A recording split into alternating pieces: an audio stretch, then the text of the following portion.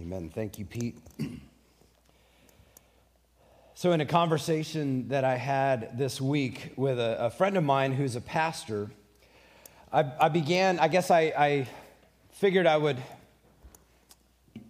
in light of this conversation, I began asking the question, to medicate or not to medicate? That is the question. And I think it's a question that a lot of us have as we face different medical challenges. Do we press on and move through that? Or do we get medication to help us? Physicians, you might be thinking there's a good pill for that. Other folks might be thinking no. And the reason it came up is that a friend of mine, Stephen, he and his wife have been battling something with their youngest child. She's adopted, and she's just had a variety of medical challenges, mental, emotional, and they've tried to press through that, and so they decided to go ahead and medicate. And yet, Stephen was saying that as he watched his daughter adjust to this, some of the medications that she's on caused her to have weird psychedelic trips. She would lay in bed and just have these wacky hallucinations. And as a father, he was heartbroken to watch his daughter endure that. And yet his natural inclination was to not medicate. He didn't want to put her on these meds because he was afraid. And really, part of what he said, he sort of made this analogy, and I was like, oh yeah, that's a really good point. He said, if you never learn to walk without a crutch, you'll never develop the muscles needed to walk at all. You'll never overcome that challenge. And so he felt like medication for his daughter became a crutch that she would be dependent on for her whole life. Now, I'm not trying to make any sort of blanket statement regarding medication or disabilities, but I think it's worth noting, generally, if we never face anything difficult, then we lack the moral, the emotional, the physical, the mental, and the spiritual muscles needed to thrive in the face of adversity. Think about that. If we never face anything difficult, if we are always looking for the easy way out, if we're always looking for the way beyond the pain, let me just avoid the pain,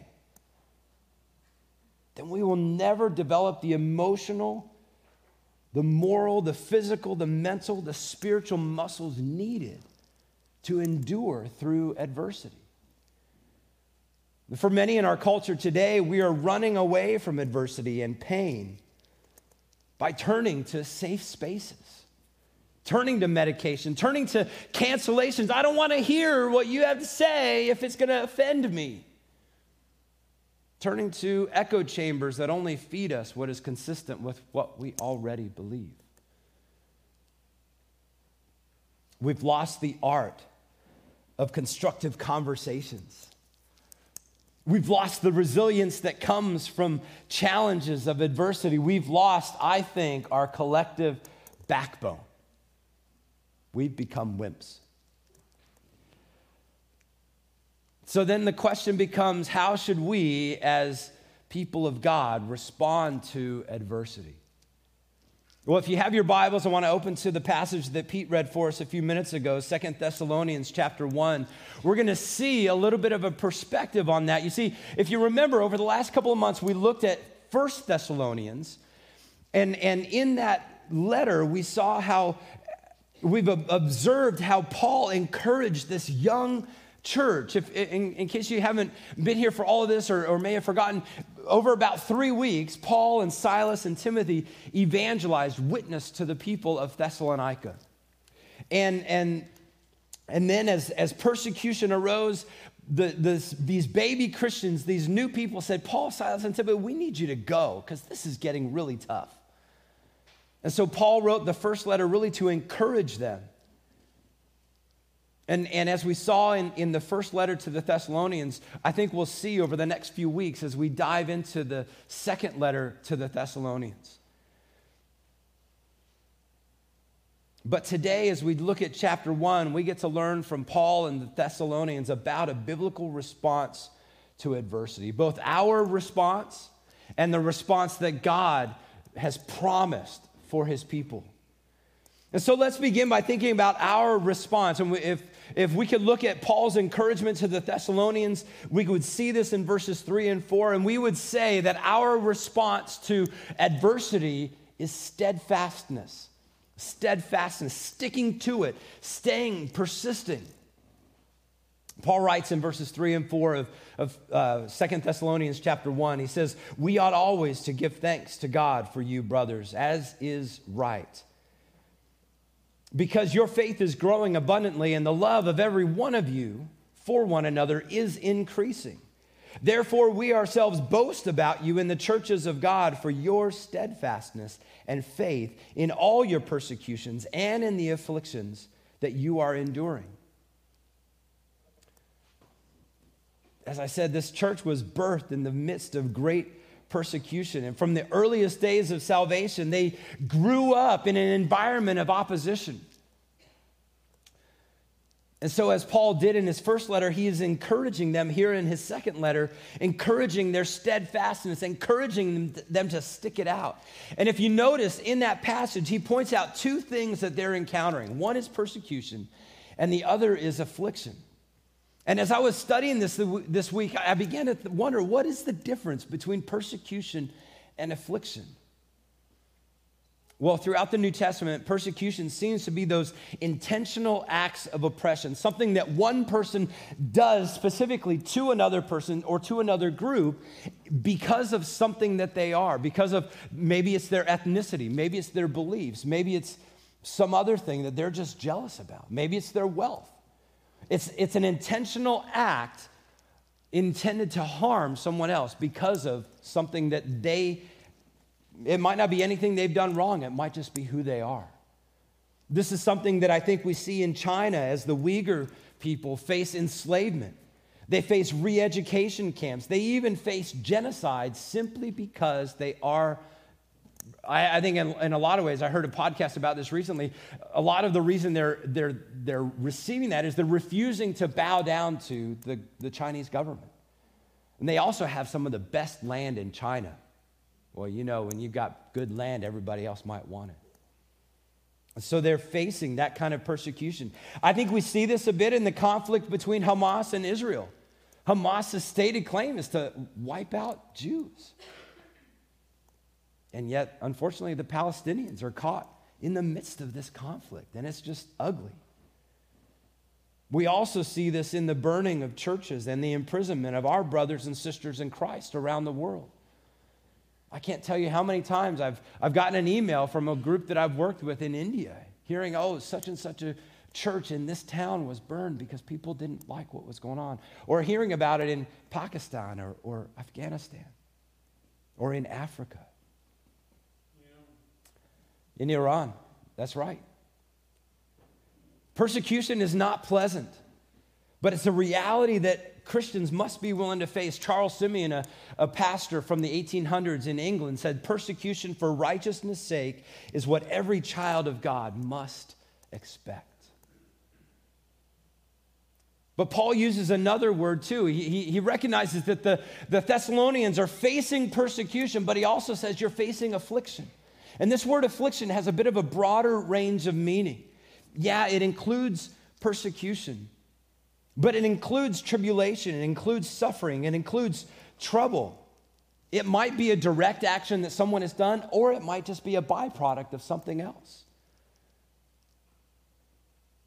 It might be simply the health challenges that we talked about, that I mentioned my friend's daughter was facing, that many of us face. That would be considered affliction. And so here the Thessalonians are enduring that. Charles Spurgeon, a pastor again in England in the 1800s, was known to suffer both from depression and from severe lung disease, lung impairments. And so when he was facing depression, he would pour out his heart to God and say, "God, I can't go on." And he would press on and he would endure the affliction that was happening in his mind. And then when his lungs got so bad and it got so difficult for him to even get up and talk, he would take extended breaks and he would go to Italy or he would go to warmer climates in Europe. so that his lungs would clear up. And then he would jump right back into the pollution and the wetness and the dirty air of London, so that he would fulfill the call that God had called him to. He was enduring affliction. I think we also see affliction endured in the steadfastness of a woman like Fanny Crosby. Here's a lady who was afflicted with blindness. She couldn't see. She didn't get to see the world around us. And yet she has written thousands of hymns that we as a church get to sing. Her steadfastness in the midst of her affliction has been a blessing to the church. In fact, I think someone asked her one time, hey, if we could cure your blindness, would you want that? And she's like, no, I think I just want to see my Savior's face for the first time. That's the first thing I want to see when I have sight. And so for these Thessalonians, it seems these persecutions were direct and intense. The afflictions were difficult. And yet Paul encourages them for their steadfastness and perseverance in the face of this adversity. As Ermal encouraged you guys last week as we were traveling back from California, that we need to follow the examples of godly individuals. And I think the Thessalonians are people that we can follow an example when we face persecution and when we face adversity or affliction. But Paul notes that their endurance or steadfastness produced two things, because it's not without some result that we go through these things. Remember, I said if we always learn to walk with a cane or a crutch, we'll never gain the muscles needed to walk on our own. And so Paul says, here's what I see in you: a growing faith and an increasing love. Thinking about this idea of a growing faith, we often think about faith as something you either have or you don't have. When you sat down on the pew, you had faith to sit down, hoping, believing that it wouldn't collapse underneath you. Faith is that you either have it or you don't. But then there's that other part of faith that is this developing, growing. It's sort of like sanctification. You receive salvation in Jesus Christ, and from that day on, for me, from the day I was about 5 years old, I received salvation. But then I began to grow in sanctification, grow in holiness from that day until the day I graduate into eternity. And it's the same for us here. Faith growing in the midst of persecution. As we mature, as we face various adversities, we continue to thrive and our faith grows. We can learn to trust God in ways that we didn't trust him before. And I think this is what Paul observes in the Thessalonians. And so the question for us is, our faith growing? Have we matured? Have you and I matured from the first time that we learned about Jesus Christ? Are we making steps forward in faith, or are we just staying as a baby Christian?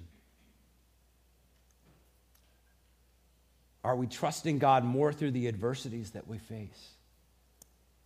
But Paul also says he sees one other thing, and that is this increasing love. This increasing love for each other. The adversities that they face endear each other more and more to them. For those of you who are married, you may recognize that you love your spouse differently and more today than you did when you first married them.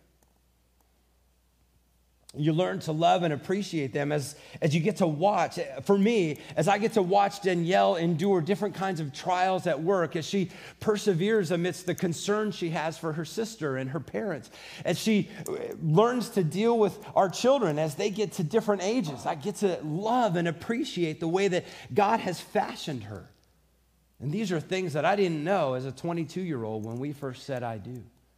And I think the same is true for us in the church. As we watch each other endure difficulties, as we walk with each other through pain and persecution, we get to both encourage one another, but also we get to grow in this love. I was thinking about this. I think it's been a joy over the last year or two. Carolyn, I'm going to put you on the spot for just a moment. I didn't ask permission, so you're not the only one. I'm going to point out a few people. But Carolyn, for years, invested in the children's ministry, and at some point in time needed to make a shift. She was ready. She was like, I think I'm done. So she waited and persisted. And then last weekend, when you guys all got together to box up 123 Operation Christmas Child boxes. That is the fruit of her persisting and praying, working with some other folks to bless people around the world, finding a new ministry that wasn't there before. Or we look at the ways that Michelle and Misty are putting their passion into practice as the kids are being cared for. I hear great things. And then even as the McNeils open up their yard for a bunch of kids to come and bounce on a bounce house yesterday. Learning to love them more and differently because of things that they're enduring differently. Or who knew that a pediatric radiologist would love kids and would have these gifts of organization like Mark does to make, as he came to me and said when he was feeling called into doing that, he said, I just want to make it wicked awesome. I want to make it fun for the kids. And I think he's worked with Misty and Michelle and others to make that happen. Or to watch Dan use his leadership skills to plan and prepare worship services, to organize the deacons. Or that joy of watching community group leaders step into something that we have never done, at least not in the way that we're doing it now. I love hearing stories about how they're learning to love differently. They're learning to open their homes, getting uncomfortable for the glory of God and for the encouragement of each other. So as we endure various things, sometimes these things are things that we bring on ourselves. We get to grow in that increasing love for each other and that growing faith. So Paul encouraged the Thessalonians by giving thanks. And then he also provides some encouragement by helping the Thessalonians and us to understand God's response in the midst of our adversity, God's response in the midst of our persecution, God's response in the midst of our affliction. And that is, God's response is a sentence. And I'm not talking about grammar. I'm not talking about language. I'm talking about judgment. When I was in biology class in high school, I learned about the fight or flight response that our bodies take on. When an infection comes in, our bodies send certain things to go fight that infection. But in nature, there are some animals, they have that fight response, and then others have a flight response. They run away from that. They want to get away. And I think sometimes for us in our society, we tend to either be people who want to run completely away from any sort of adversity, or we want to fight back with such vengeance that we think we have to counterattack in a way that escalates, in a way that gets back, or at least is equal. So again, what is appropriate for God's people? And Scripture tells us that vengeance is God's response. Vengeance is God's response. Endurance is ours. Vengeance is God's. Paul writes this. Look at verses 5 to 10 in 2 Thessalonians 1. He says, this is evidence of the righteous judgment of God, that you may be considered worthy of the kingdom of God, for which you are also suffering. Since indeed God considers it just to repay with affliction those who afflict you, and to grant relief to you who are afflicted, as well as to us, when the Lord Jesus is revealed from heaven with his mighty angels in flaming fire, inflicting vengeance on those who do not know God and on those who do not obey the gospel of our Lord Jesus. They will suffer the punishment of eternal destruction away from the presence of the Lord and from the glory of his might, when he comes on that day to be glorified in his saints and to be marveled at among all who have believed, because our testimony to you was believed. I think there are a handful of things that we can glean from this section, but one of which is the worthiness of our suffering. It's not without purpose. God uses our suffering for a reason. But it's also not that our suffering is our entrance into heaven. Steve often jokes that he's getting to heaven by pushing buttons on the computer in the back. That's his means of salvation. Steve, it's not. It might help afterwards, but it's not. But I think sometimes for us, we think that if we don't go through suffering, that we won't make it. And that's something that we might be deceived into reading here. The evidence of suffering that we might go through, the evidence of adversity, is evidence that we are part of God's kingdom, and what we're living is contrary to the world around us. We can expect adversity. And so the sentence or the verdict or judgment that God lays out is his just response or vengeance for the suffering of his people. God will bring affliction on those who afflict and relief to those who experience affliction. In other words, God has our back eternally. God has your back eternally if you are his. But notice in that passage, if you look, there are two groups of people that God will particularly visit with his sentence. There's those who don't know him and those who don't obey his gospel. Well, the question becomes, who are those two groups of people? So in that first group, those who don't know him, several commentators speculated that these would be people who simply don't believe in any deity, or they believe in every deity. In the Thessalonian culture, this might be the pagans who worship the pantheon of Greco-Roman deities. We might see this in our age as people who are simply purely secular. They believe in whatever they want. They ignore what is plain about God, as we see in Romans 1. But then there's a second group, those who don't obey the gospel of God. And again, some commentators have speculated that this might be the Jewish people in that day who rejected the idea of Jesus being the Messiah.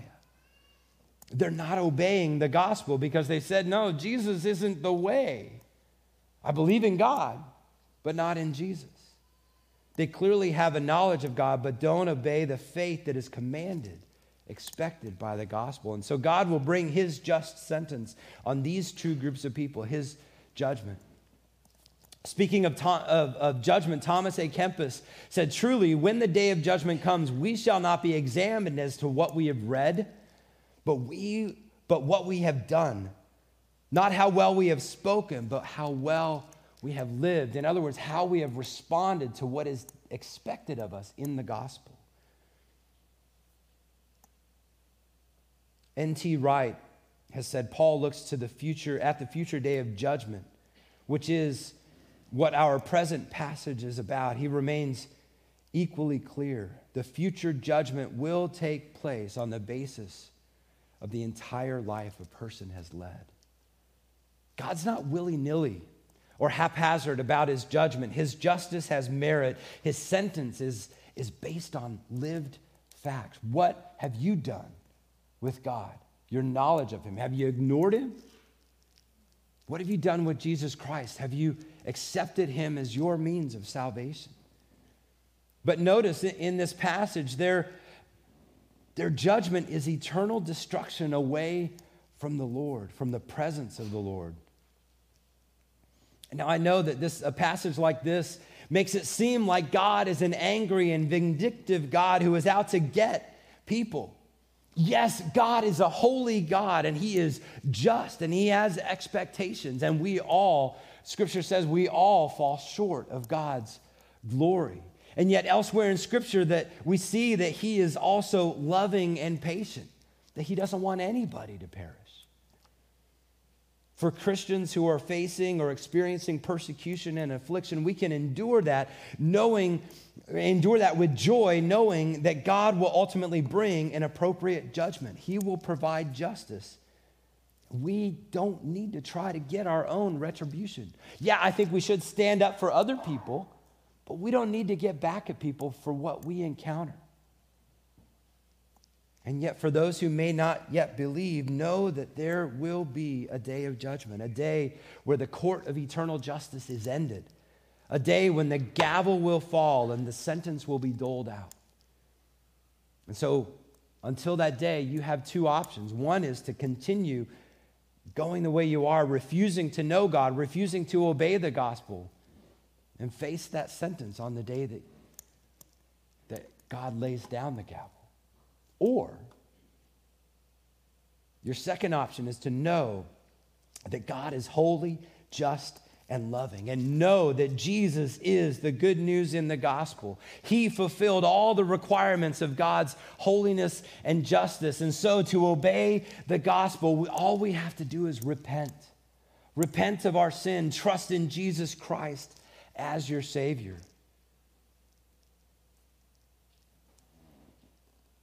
As Christians, see, we don't think we're better than anybody else. I know as a follower of Christ that were it not for Jesus, I would stand condemned. And when that gavel goes down, I would be judged. And that eternal sentence would have been mine. But God, Jesus Christ, has taken the gavel for each of us if we would but trust him. You see, his eternal existence faced a mortal death and paid the eternal death that our mortal lives, that my mortal life deserves. John 3:16 and 17, I know we're all familiar with it, but hear it anew. For God so loved the world that he gave his one and only Son, that whoever believes in him should not perish. There's that judgment. Should not perish, but have eternal life. And here's the second verse that we often overlook. For God did not send his Son into the world to condemn the world, but in order that the world might be saved through him. I think I mentioned this a couple weeks ago, but there's an old adage that there are two guarantees in life, right? There's death. We're all going to come to an end, and there are taxes. We all have to pay the tax man someday. But think about God's divine judgment a bit like taxes. God's holiness demands something. It demands a perfection that we can't live, but through Jesus Christ we have. And eventually, until the day when God returns, until the day when Jesus comes back, we're just waiting. With our taxes, we have to collect all our receipts and pull all our money together and make sure we're accurately reporting to the IRS what is there. And then on April 15th or April 18th or however that works today, we have to say, okay, here's what I owe you. We pay the tax man. Eventually, some of us file extensions, but eventually the extensions run out, and there will be a day where we have to pay the tax. And friend, Jesus has already paid your eternal tax, the eternal price for your sin. So let me encourage you, put your faith, put your life in his holy ledger so that when you face death, that other guarantee that's going to happen, you can do so with confidence and joy, knowing that Jesus has your life in his for eternity. Let me just close with this. Life may not be the easy journey that we all wish it could be. There will be times when we all face persecution and times of affliction. And we will have to endure adversity, but we can do so confidently knowing that through those things, God is producing in us a growing faith and an increasing love for one another, ultimately for his glory. Paul concludes this chapter with a prayer for the Thessalonians, and I pray that this would be our prayer as well. In verses 11 to 12, he says, "To this end, we always pray for you, that our God may make you worthy of his calling and may fulfill every resolve for good work and every work of faith by his power, so that the name of our Lord Jesus may be glorified in you and you in him, according to the grace of our God and Lord Jesus Christ." The last couple of days, I've been down in Upper Marlboro. Seems weird to say down in Upper, but I was down in Upper Marlboro for the annual meeting of all the Baptists here in Maryland, in Delaware. And during those couple of days, we had business meeting things, and we would vote on this and that. But we also had a few different speakers come, and other pastors would preach and just provide some encouragement. And so this guy named Victor Kirk, who's an African-American pastor in our convention, shared, I think, a really encouraging message on prayer. But he closed his message with this story, and I think it's appropriate for us. Victor shared that in the early 1900s, a guy named Samuel Morris who was a missionary in Africa. He'd spent 25 years in Africa, was wrapping up his time there. He was on his way home.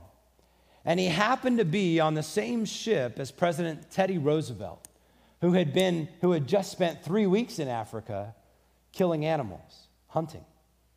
Of course, Teddy Roosevelt was a big, burly guy. I mean, he's kind of short, but he's very muscular. He was a big outdoorsy guy, and we have a lot of our parks because of work that Roosevelt did.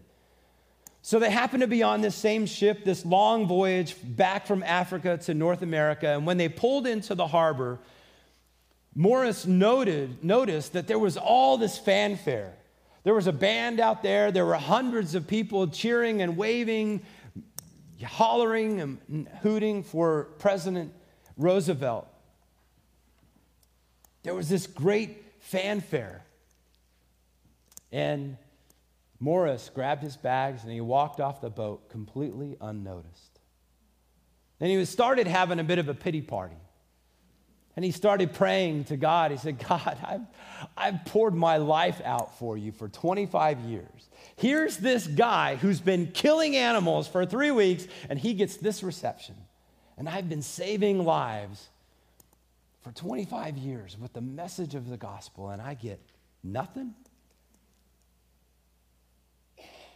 And Samuel Morris writes, he said it was in that moment that he heard the still small voice of God, and he said, you're not home yet. You're not home yet. So beloved brothers and sisters in Christ, when we face adversity, when we face persecution, when we face affliction, walk through it with joy, knowing that you are not home yet. There will be a day when Jesus comes back. And that fanfare, that celebration, when he welcomes you and says, well done, my good and faithful servant. May he find us faithful when he comes again. Let's pray. God,